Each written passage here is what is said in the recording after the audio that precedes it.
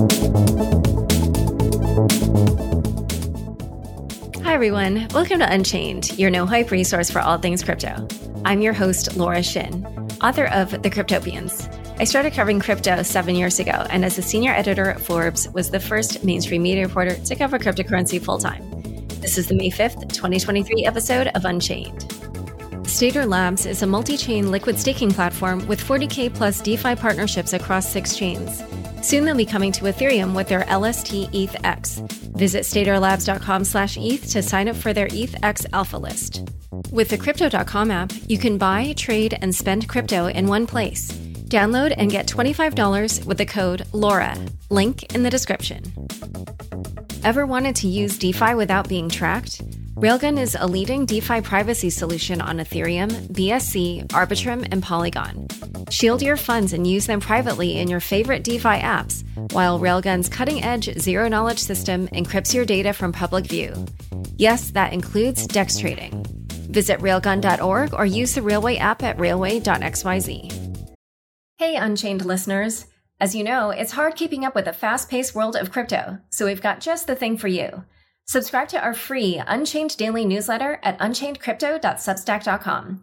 You'll get the latest crypto news and original articles from our reporters, as well as summaries of other happenings and bullet points, plus our meme of the day, all curated and written by our amazing team. It's still your no-hype resource for all things crypto, just in newsletter form. Sign up at unchainedcrypto.substack.com. Again, the URL is unchainedcrypto.substack.com. Today's guest is Ram Ahluwalia, CEO and founder of Lumida Wealth. Welcome, Ram. Thanks for having me, Laura. Good to see you again. On April 25th, DCG announced via a statement on Twitter that a subset of Genesis Capital creditors have walked away 2 months after what they call a comprehensive settlement was submitted to the bankruptcy court. I spoke to a Genesis creditor who is in this group, and they said they felt that this was mischaracterized, that the two sides didn't have an agreement, but just a framework for what a deal could be. This person also said that this framework had been made with limited financial information and that the group revised the terms based on new information and analysis. Either way, Genesis requested a mediator to help resolve the issue. Meanwhile, DCG owes Genesis $630 million next week. So, what do all these recent developments mean for Genesis and DCG? Well, it's an unfortunate mess. At the outset of the petition, the counsel representing DCG and Genesis, as well as the creditors, informed the judge they expect a speedy resolution because they've been working at this. And this is a step back. There was a term sheet that was published that outlined the key terms of the deal. There was a framework for the deal, as you mentioned. The ad hoc creditor group has pulled back or walked away from that, as you said, due to new information. There's a lot to unpack in what information they learned, as well as still what significant information is outstanding. So how are you looking at all these developments? Like, what do you think is likely to happen at this point, especially given DCG's debts to Genesis next week? Do you think it's likely they'll be able to pay them? I don't believe they'll have the ability to make the debt payments. There are $630 million due on dates ranging from May 9th, May 10th, and May 11th. $631 million. DCG reportedly paid off the senior credit facility to Eldridge recently. That means they have less cash to meet these obligations. But we also don't have as much information. We do not have access to the DCG balance sheet. We know that they published financials recently. They've generated more revenue because the price of Bitcoin has increased. However, even the free cash flow one would expect that Grayscale would generate is insufficient to plug the hole. I estimate something like, $117 million in cash flow from Grayscale. That's just not enough to plug a $630 million hole. Here are the other reasons too. You have some reporting that the CFO, Michael Crane's left. That is a negative sign. That's a red flag. You're also seeing DCG portcos like Luno, their various executive departures. We haven't seen new venture investments from DCG, or it's stopped entirely. And the three ways to plug a hole: either you generate capital from operations. Again, I don't see enough of that there from Grayscale.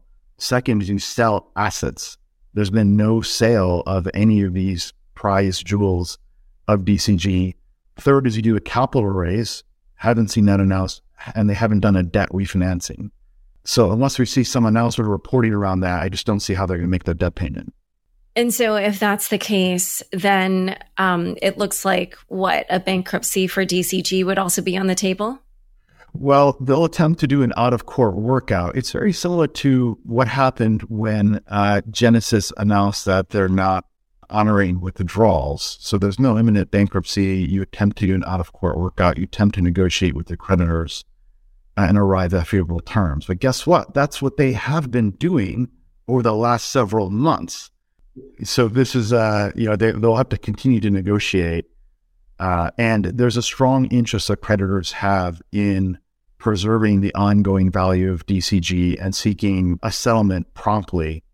It's not in the interest for creditors to hurt the ongoing concern of DCG. That doesn't help the creditors, doesn't help DCG. And so what factors are you looking at to determine how likely it is that they will end up having to file? Well, let's let things unpack. Let's see what actually happens next week. I think the first thing I'd look for is May 9th. Is that $200 million loan payment made or not? If that's not made, none of those payments are going to be made. By the way, I don't think you're going to see a scenario where DCG makes partial payments. Either they husband their liquidity or they meet all their obligations. So May 9th is a key date to focus on.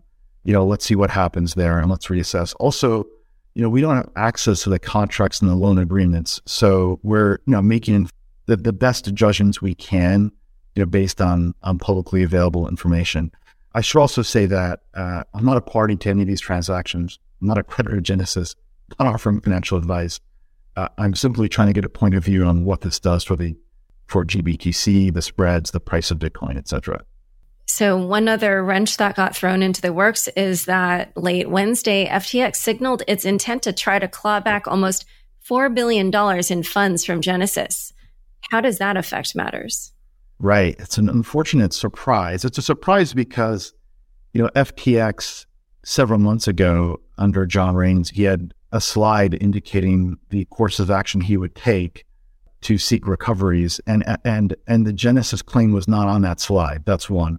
Second, it's been a lot of time. Months and months have passed. Of course, the last day to file any claims is what's called the bar date. That's May 25th.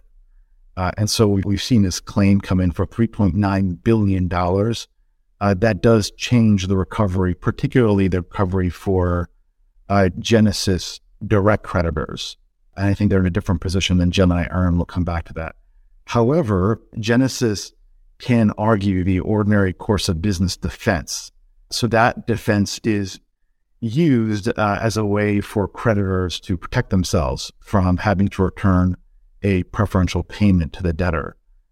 There are two standards they have to meet to argue for this defense. One is that payment was made in the ordinary course of the business or the financial affairs of the debtor or creditor.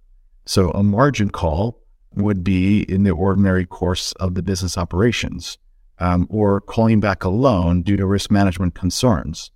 And the second thing you have to show that's according to the ordinary business terms. So it's really a legal analysis question, but I would say that, there's credible grounds for Genesis to dispute that is a legitimate claim. We'll have to see how that plays out. And it may simply be the case that the FTX trustee is seeking to turn over every single rock to maximize their recoveries, even if the probability of recovery is not high. Do you feel then that Genesis has kind of good arguments to fight that, or how likely do you think it is that they'll have to? I believe they do. I believe they do have good arguments to fight it. However, you really need a lawyer that can look at prior settlements and have experience in commercial litigation, has looked at any prior case law that's relevant to this matter. But what I've looked at is, what are the two standards? They seem to be met. At the same time, though, I have not seen those contracts. I have not seen how often Genesis has called in loans in the ordinary course of their business. So those facts would matter to that analysis. All right. And then, as you mentioned, the Genesis creditor group also includes the Gemini Earn creditors. How do the objectives of these two groups either align or diverge? This is really interesting. This is a breaking news, new development. I hadn't appreciated this before. Happy to share that with you now. First, I think the Gemini earn creditors have a path to being made whole quickly and promptly as well. And it's for two reasons. One is the security agreement. So in August of last year, Gemini insisted on a security agreement, and that security was in the form of GBTC that was pledged to Gemini. And, that's $62 million in GBTC. So that's one. And the second is Gemini has offered up to $100 million if the Gemini earn pool accepts the plan. Now, right now the plan's up in the air because creditors from the ad hoc group have walked away. So I do think they have a path to recovery, and that's terrific news. However, the direct creditors to Genesis, particularly the top 75 creditors that compromises so-called ad hoc group, they don't benefit from that security agreement. And they're also not going to benefit from the Gemini earn sweetener that up to $100 million to waive these liabilities in exchange for that. They are negotiating some other sweetener from DCG. And so these two groups are at odds. Now, the second question though would be like, what's the voting decision-making look like? So you need 2/3 of the notional debt balances to agree on a deal and a majority of the creditors to agree on the deal. So the top 75 creditors to Genesis, they have about 62% of the votes. They're not enough to get there. Gemini Earn can swing the vote easily, but the Gemini Earn wants a deal that's on the table today. They want liquidity yesterday. So there's a conflict of interest between those two groups. All right. So in a moment, we're going to unpack this situation between Genesis and DCG a little bit more. But first, a quick word from the sponsors who make this show possible. Meet Stater Labs, the non-custodial multi-chain liquid staking platform transforming the liquid staking landscape. With over $120 million in assets staked and more than 40K users across 6 chains, Stater has partnered with 40-plus top DeFi protocols like Aave, Balancer, etc. With a unique multi-pool architecture and tokenomics, ETHX, their liquid staking token on Ethereum, empowers stakers everywhere to run a node with as little as 4 ETH and earn 35% more than solo staking. Sign up for their ETHX Alpha list today and be the first to know about $1 million in DeFi rewards. Join over 80 million people using Crypto.com, one of the easiest places to buy, trade, and spend over 250 cryptocurrencies. Spend your crypto anywhere using the Crypto.com Visa card. Get up to 5% cash back instantly, plus 100% rebates for your Netflix and Spotify subscriptions, and 0 annual fees. Download the Crypto.com app now and get $25 with the code LAURA. Link in the description. Back to my conversation with Ram. So when you look at what's happening between Genesis and the creditors, who do you feel is like in the right, or, who do you feel will more likely prevail? I think there are a lot of misunderstandings here, and there's these asymmetric information problems, and the game theory is broken is my headline. Okay, let me walk you through that and why these misperceptions have created, this dragging out scenario here. So first off, the creditors, particularly the ad hoc creditors, are upset because they view these DCG Genesis transactions as not arm's length. Remember that $1.1 billion loan at a 1% interest rate payable in 10 years. It's not arm's length. It's not market terms. And they're correct about that.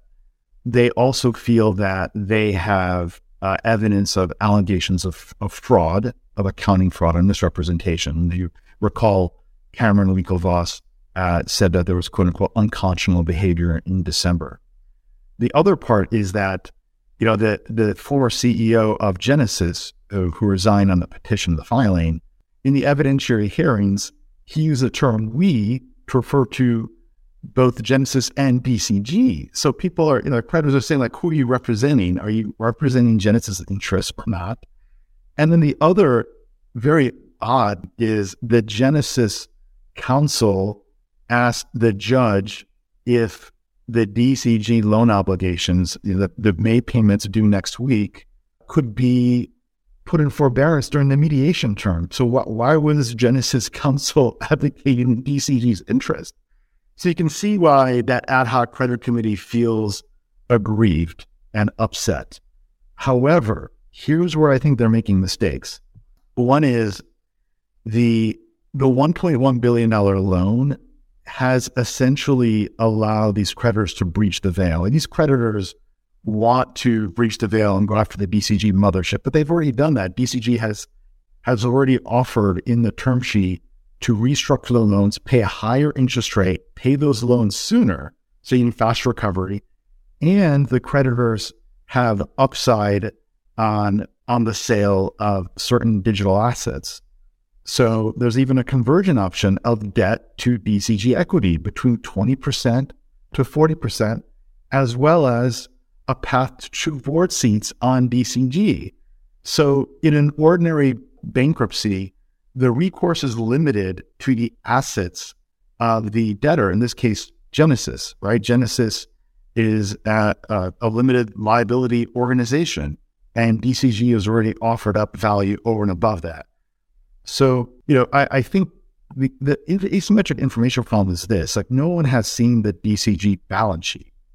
And if you're a creditor from Genesis, you're saying, okay, I know the cash flow from Grayscale. Grayscale is the cash cow. Bitcoin's gone up in value. And why don't we seek recovery on that? And that can happen over time. The problem is that you can't get enough payments soon enough to make the creditors whole. I don't believe that Genesis can be made whole on their May payments.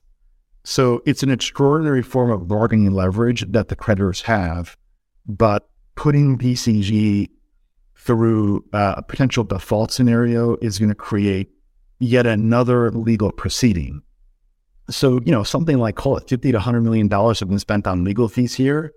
Yeah, I don't think that's in anyone's interest. I think the term sheet that was advanced most recently is quite reasonable. It's very unusual, again, to go beyond the estate here. And even if you acknowledge that perhaps there was some accounting fraud, this isn't the first time investment banks have committed improprieties, and you don't generally see 20-40% of the equity being given to the claimants. There's a settlement. There's a report of something that's neither confirmed nor denied. The parties move on. And you have to deal with the realities of the situation. It's like squeezing blood out of a rock. And it's not in the interest of DCG to publish those balance sheet financials either. So I think this mix of emotion and misperception is causing this to drag out, and the lawyers are benefiting. And it's a really unfortunate situation. And how common is this type of situation between Genesis and the creditors where they kind of seem to come to some sort of an agreement and then things fell apart? It's unfortunate and it's disappointing and frustrating. Now, recall prior to the petition, the parties were negotiating. And they went before a federal judge after the petition date, and they expect an expedient resolution. That was one. Second, they published a term sheet, and the term sheet is a framework for the deal. And then, the ad hoc creditor group, walked away. So the lawyers have a responsibility to lead and manage their clients as well. The emotions are high, the stakes are high, and I'm disappointed in the lawyers. If you're publishing a term sheet, that should be a bona fide deal. You should not be publishing a term sheet unless you feel like you've got a credible commitment from your client. If you feel like you need to gather more information, then don't publish, the term sheet. And the legal fees here are significant, and that reduces the distributions, the recoveries from the pie, the size of the pie. So it almost feels like you think the creditors should agree to the latest terms. I think it's a very reasonable term sheet that balances the interests. If you were to tweak one thing, I think this fundamentally comes down to a lack of trust. DCG has lost trust with that ad hoc creditor committee group. So for those 2 board seats that are contemplating the term sheet, instead of making those independent board seats, perhaps those board seats can be appointed by the ad hoc creditor committee group. That might be a way to split the baby and create trust. Now, the DCG board is not going to want that. So perhaps what the Genesis ad hoc creditor committee can do is advance a slate of potential board candidates, including the creditors themselves or not, and then have DCG interview that slate. That might be a path forward to create trust. All right. Well, we will have to see what happens. I think there's a big meeting the day this comes out. So I'm sure there's going to be more developments in the next few days. One other thing that I wanted to ask about was the Grayscale Bitcoin Investment Trust has been a cash cow for Grayscale, which is one of the companies in DCG's portfolio. And Grayscale is currently in litigation with the SEC to turn GBTC into a Bitcoin ETF. And if that happens, then that would cut fees for them. So if the judgment is in favor of Grayscale, which at the moment it sort of looks like it will, how does that affect the picture for all of these other proceedings? Yeah, it's another monkey wrench. On the one hand, you would want Grayscale to prevail in their litigation against the SEC. That would unlock the so-called Hotel California. At the same time, one would expect to see significant amount of redemption activity as customers, move to lower cost ETF products that presumably would also be approved on or around the same time. There are something like 7 ETFs that are on the docket, including offered potentially by Doug Gemini and Van Eck. But what that would mean is that it hurts the cash flow generating power, the number one crown jewel of DCG. And that would hurt the ability of DCG to honor its loan obligations and make creditors whole. And this goes back to the Barr point. So if the ad hoc creditor committee group waits another year for another process to unfold, that creates more risk on recovery. Grayscale is a melting ice cube. It melts right now at a 2% rate per year. That's the fees are extracted from the trust, and there's no more Bitcoin getting pledged in the trust since it's got a discount to NAV. But if that ETF is approved, that melting ice cube's got a hot hair dryer blowing over it. It's going to melt very rapidly, and that's the cash flow generating power. So they really need to move to expedient resolution swiftly. And the other side of this is from Barry's perspective.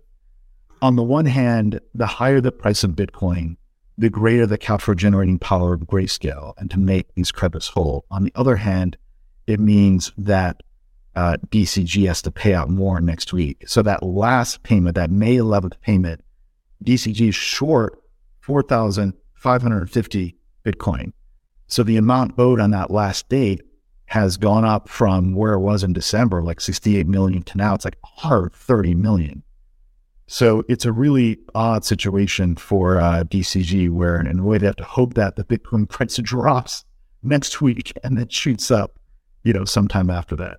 Okay. And one last thing is, so we're watching for the May 9th date. What happens on that date? We're also watching for the Bitcoin price. What else would you advise people to watch for in the next week to see how this might all play out? So there are a few things. One is there was an independent investigation commissioned by the Genesis Special Committee. They retained Cleary Gottlieb, a former U.S. Southern District Attorney. These are the best, these are the baddest attorneys out there. And they were going to investigate the pre-petition transactions and other allegations. We haven't seen any findings or report of that. Now, in the docket, it was indicated that a summary report will be made available to the public. I have not seen that. I'd like to see that. Perhaps some of the findings from that report is the reason why the ad hoc creditor committee has pulled back. I have no insight into that. Public doesn't have insight into that. So that's one. The second is DCG. The number of questions there. No one has seen the DCG balance sheet, and they're looking at the top spot. If they release the balance sheet, it can make their situation perhaps more challenging in terms of their negotiation. The other part I'd want to know is what is the net equity position of DCG? And is that the reason why they may not have been able to refinance their loans or obtain an equity infusion, notwithstanding the threat of litigation and other lawsuits flying around? And the reason I call that out is, In August, DCG pledged GBTC to Gemini Earn. Good move, Gemini Earn, for securing that collateral, as I mentioned. However, on November 16th, that collateral was foreclosed upon and liquidated, and that could have caused an impairment to the DCG balance sheet. So I'd want to understand, what is the net equity position of DCG? I'd also want to understand what GBTC is held unencumbered, meaning not pledged to Gemini Earn, and what's the value of that DCG balance sheet. In the end of Q4 financials, DCG and CoinDesk reported some very summary statistics. They said there's something like $600 million in the investment portfolio. What percentage of that is illiquid venture? What percentage of that is liquid securities? We need that to get a definitive analysis on the ability for DCG to generate its liquidity and meet its obligations. So I think those are the main ideas that you want to look out for. And so if they make partial payment next week, what happens? Is that not a thing? Or Well, I think it makes sense to make a partial payment. If they make a partial payment, then they're in much cash flow. There's a reason they're making the partial payment. Either you pay off all your bills on time, when due, or you don't pay any of them. And I think we'll learn which state of the world we're in on May 9th. Now, again, I don't have access to the terms. I don't see what the consequences of not paying these are. These are well-negotiated agreements.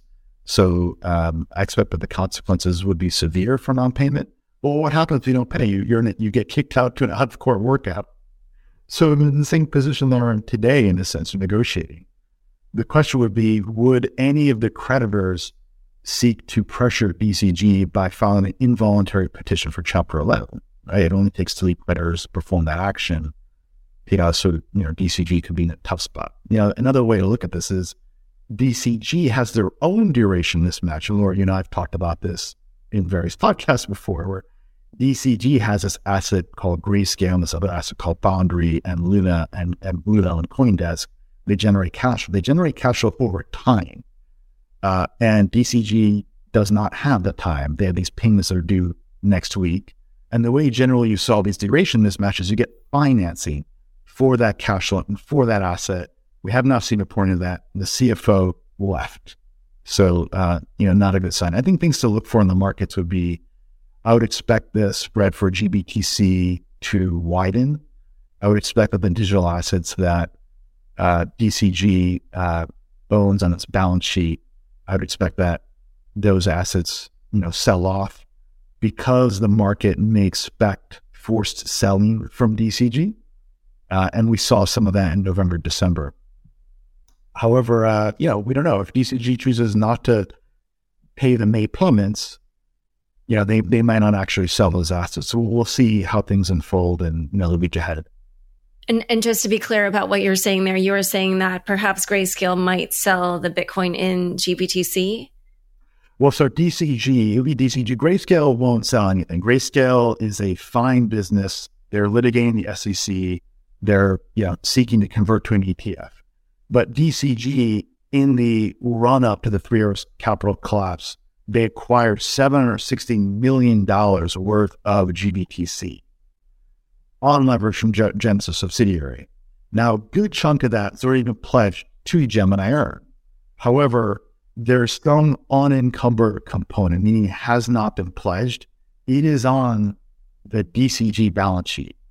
And that is a source of liquidity for DCG. DCG can sell that to generate proceeds to pay some portion of the $630 million loan. Not enough, based on my analysis. But, if DCG does need to sell that, then you'd expect a slippage. You'd expect to see market impact. You remember in November, it was reported that Gemini, in November 16th, when they foreclosed on the collateral, they did a block sale of GBTC, and it did create a market impact. DCG has to make a decision on whether or not they want to sell those assets. And we also don't know, do they already sell those assets? Now, based on the most recent 10Q filing from Grayscale, it does appear to be the case that DCG or Genesis still has a material amount of GBTC on the balance sheet, something like $240 million plus or minus on the balance sheet. All right. Well, this is clearly a very, very sticky and entangled situation. Thank you so much for unpacking it all. Thanks for having me. Appreciate it. Thanks a lot. Don't forget, next up is the weekly news recap. Stick around for This Week in Crypto after this short break. Ever wanted to use DeFi without being tracked? Railgun is the leading DeFi privacy solution on Ethereum. It's available on BSC, Arbitrum, and Polygon 2. Shield your funds and use them privately in your favorite DeFi apps, while Railgun's cutting-edge, zero-knowledge system encrypts your data from public view, all without leaving your preferred chain. Yes, that includes DEX trading. Coming soon are integrations with leading yield, lending, and perp trading platforms on multiple chains. DeFi and privacy, together at last. Visit railgun.org or use the Railway app at railway.xyz to find out more. Thanks for tuning in to this week's news recap. White House proposes crypto mining tax. The Biden administration is pushing for a tax on crypto miners equal to 30% of their energy costs. The purpose is to cover the, quote, harms they impose on society, according to the White House's Council of Economic Advisors. The digital asset mining energy tax could generate up to $3.5 billion in revenue over the next decade, but Republican opposition may hinder its progress. Nick Carter, founder of Castle Island Ventures, tweeted, "I know politicians focus only on first-order effects, but it bears repeating for the nth time. Discouraging mining in the U.S. would directly increase emissions associated with Bitcoin mining." In other news, Bhutan's investment arm, Druk Holding and Investments, and Jihan Wu's BitDeer Technologies plan to jointly raise up to $500 million for a crypto mining fund.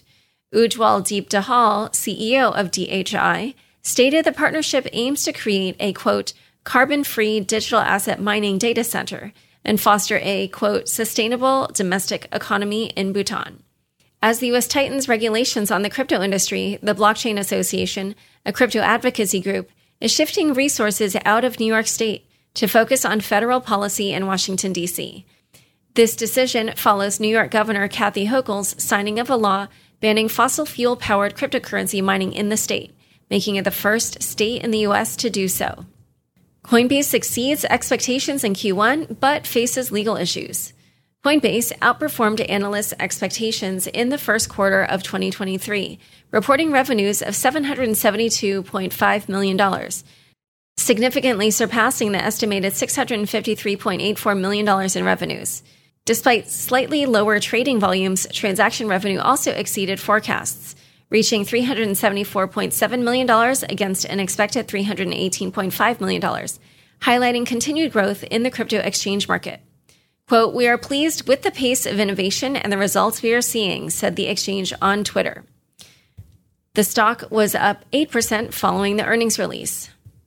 Despite that good news, earlier in the week, Coinbase faced two legal complaints. The first one alleged the violation of Illinois' Biometric Information Privacy Act during its Know Your Customer checks.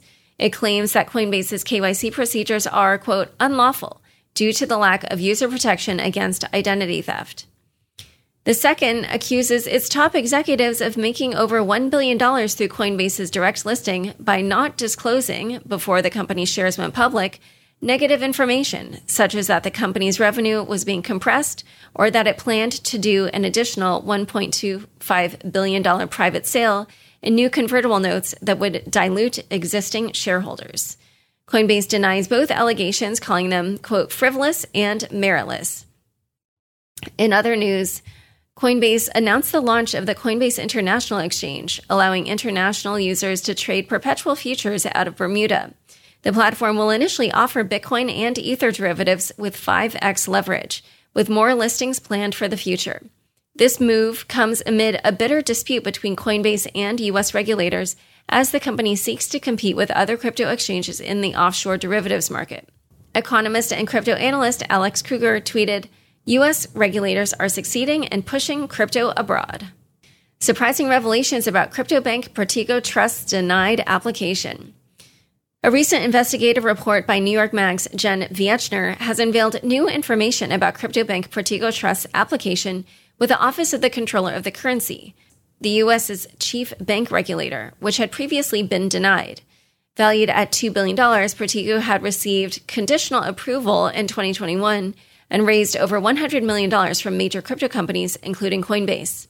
An anonymous source familiar with the matter has now revealed that the denial was due to a technicality that the regulator had never before mentioned to Protego. Despite securing the necessary funding before the deadline, the OCC stated that the reason for denial was that the funds were not physically in the bank. However, Protego was previously informed that the money transfer was required only 4 days before the official opening. Protego founder Greg Gilman said, quote, "We courted regulation. We did everything that was required. In the end, it feels like there was an unannounced and unexplained policy change that derailed our efforts." This situation, along with others, seems to be another data point that the theory that there's a coordinated effort to cut the crypto industry off from the banking sector, which is dubbed Operation Choke Point 2.0, has merit. Former OpenSea executive found guilty of insider trading. In a groundbreaking verdict, Nate Chastain, ex-head of product at non-fungible token or NFT platform OpenSea, has been convicted of money laundering and wire fraud in a federal court in New York. Chastain was accused of profiting from insider knowledge, making over $50,000 between June and September of 2021 by purchasing NFTs he knew would be featured on OpenSea's homepage. He would then sell them after their prices had jumped. To cover his tracks, Chastain had used anonymous wallets and accounts. U.S. Attorney Damian Williams stated, quote, "Nathaniel Chastain exploited his advanced knowledge of which NFTs would be featured on OpenSea's website to make profitable trades for himself." Williams emphasized that despite the case involving digital assets, Chastain's actions were nothing more than fraud. Prosecutors filed charges against Chastain in June of 2022, marking the first insider trading case involving digital assets. Chastain now faces up to 40 years in prison. Celsius founder fights New York fraud allegations. Former Celsius Network CEO Alex Mashinsky has filed a motion to dismiss the New York State complaint against him, which alleges securities fraud and accuses Mashinsky of making false and misleading statements about the safety of assets deposited with Celsius. In his response, Mashinsky argues that the crypto products offered by Celsius were neither securities nor commodities, and blames the company's failure on other forces, such as the Terra USD stablecoin collapse. Meanwhile, Celsius and its creditors are seeking to merge its UK and UK entities, alleging that the distinction between the two was a, quote, sham, and resulted in billions of dollars being fraudulently transferred between them. The company argues that the two entities should be treated as one for bankruptcy purposes, which could prove crucial to recoveries for customers and Series B investors. Poloniex settles sanctions charges. Crypto exchange Poloniex has agreed to pay a $7.5 million fine to settle a civil liability lawsuit concerning apparent sanctions violations. The U.S. Treasury Department's Office of Foreign Assets Control alleged that Poloniex allowed customers from Crimea, Cuba, Iran, Sudan, and Syria to trade $15 million worth of digital assets on its platform between January 2014 and November 2019. If you want to learn more about this, read my book, The Cryptopians. In a statement, the department emphasized that all financial services providers, including online digital asset companies, are responsible for ensuring compliance with OFAC sanctions. Layer 1 blockchain Sui launches mainnet. Sui, a Layer 1 blockchain developed by Miston Labs, launched its mainnet on Wednesday. Here's Unchained reporter Sam Sriram reporting the news from a video we released that day. Sui is a designated proof-of-stake blockchain that runs on a modified version of Move, a Rust-based programming language that was created by developers working on Meta's DM blockchain initiative. The project was actually founded by 4 former Meta engineers who created the entity behind the blockchain Miston Labs in 2021.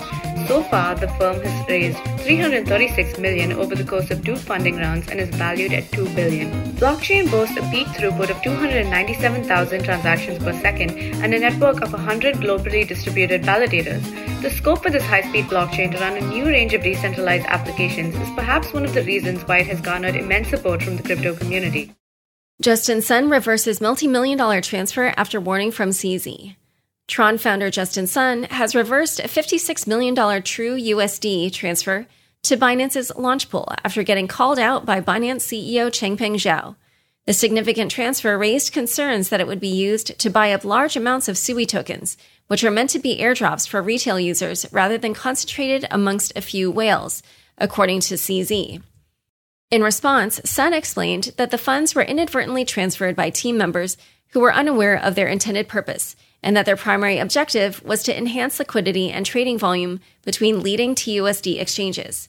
Binance later confirmed the refund and reallocation of the 278,752 farmed SUI tokens to its TUSD liquidity pool. Blur unveils new protocol for NFTs.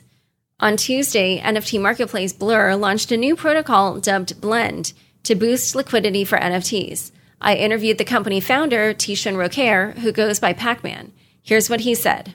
Why is it that Blur decided to launch NFT borrowing? Right now in NFTs, there's pretty much no financialization. So, there's billions of dollars worth of NFTs trading every month, but there's absolutely no, pretty much zero financialization at all. If you look at most financialized markets, like the housing market or the crypto market, every big market grows through financialization. So even if you look at like Bitcoin, for example, 90% of Bitcoin volume is from derivative volume. It's not from, spot volume. Similarly, in the housing market, it's, the majority, when people buy their houses, they buy it with a mortgage. They don't pay all the money up front. In NFTs today, we're still at the very early stage of this market where there isn't any sort of financialization. Dubai regulator reprimands 3AC founders. Dubai's Virtual Assets Regulatory Authority has issued a written reprimand to 3 Arrows Capital co-founders Su Zhu and Kyle Davies, along with 3 others, for operating and promoting their new digital asset exchange, OPNX, without the required local license. The regulator stated it will continue investigating OPNX's activities to determine if further corrective measures are needed. The exchange, which launched last month, has been offering virtual asset exchange services without proper regulatory licenses, according to a statement from the regulator. Balaji Srinivasan closes Bitcoin bet early. Former Coinbase CTO Balaji Srinivasan has prematurely settled his bet that Bitcoin would reach $1 million within 90 days, donating a total of $1.5 million to 3 different organizations. Srinivasan made the bet after consecutive bank failures in March, predicting the US dollar's collapse and hyperinflation would propel Bitcoin's value. The bet was closed with mutual agreement, and Srinivasan donated $500,000 in USDC to Chaincode Labs, Give Directly, and Twitter user James Medlock. The entrepreneur said, quote, "I burned $1 million to tell you they are printing trillions," referring to the Federal Reserve led by Jerome Powell, which this week raised interest rates by 25 basis points one more time. Time for fun bits. PayPal announces that Venmo users will be allowed to trade crypto. Unchained's Jenny Hogan gives her take on this news.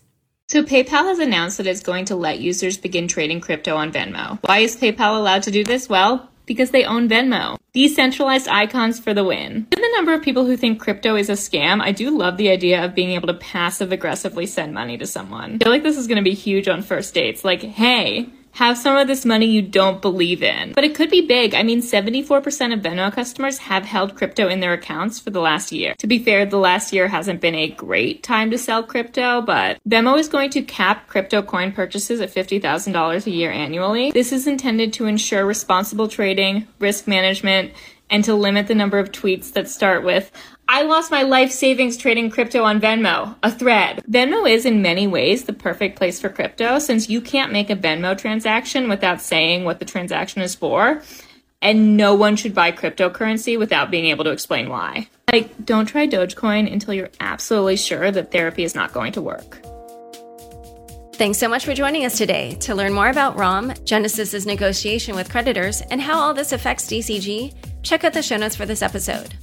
Unchained is produced by me, Laura Shin, with help from Kevin Fuchs, Matt Pilchard, Zach Seward, Juan Aranovich, Sam Shriram, Jenny Hogan, Jeff Benson, Leandro Camino, Pam Majumdar, and Shashank. Thanks for listening.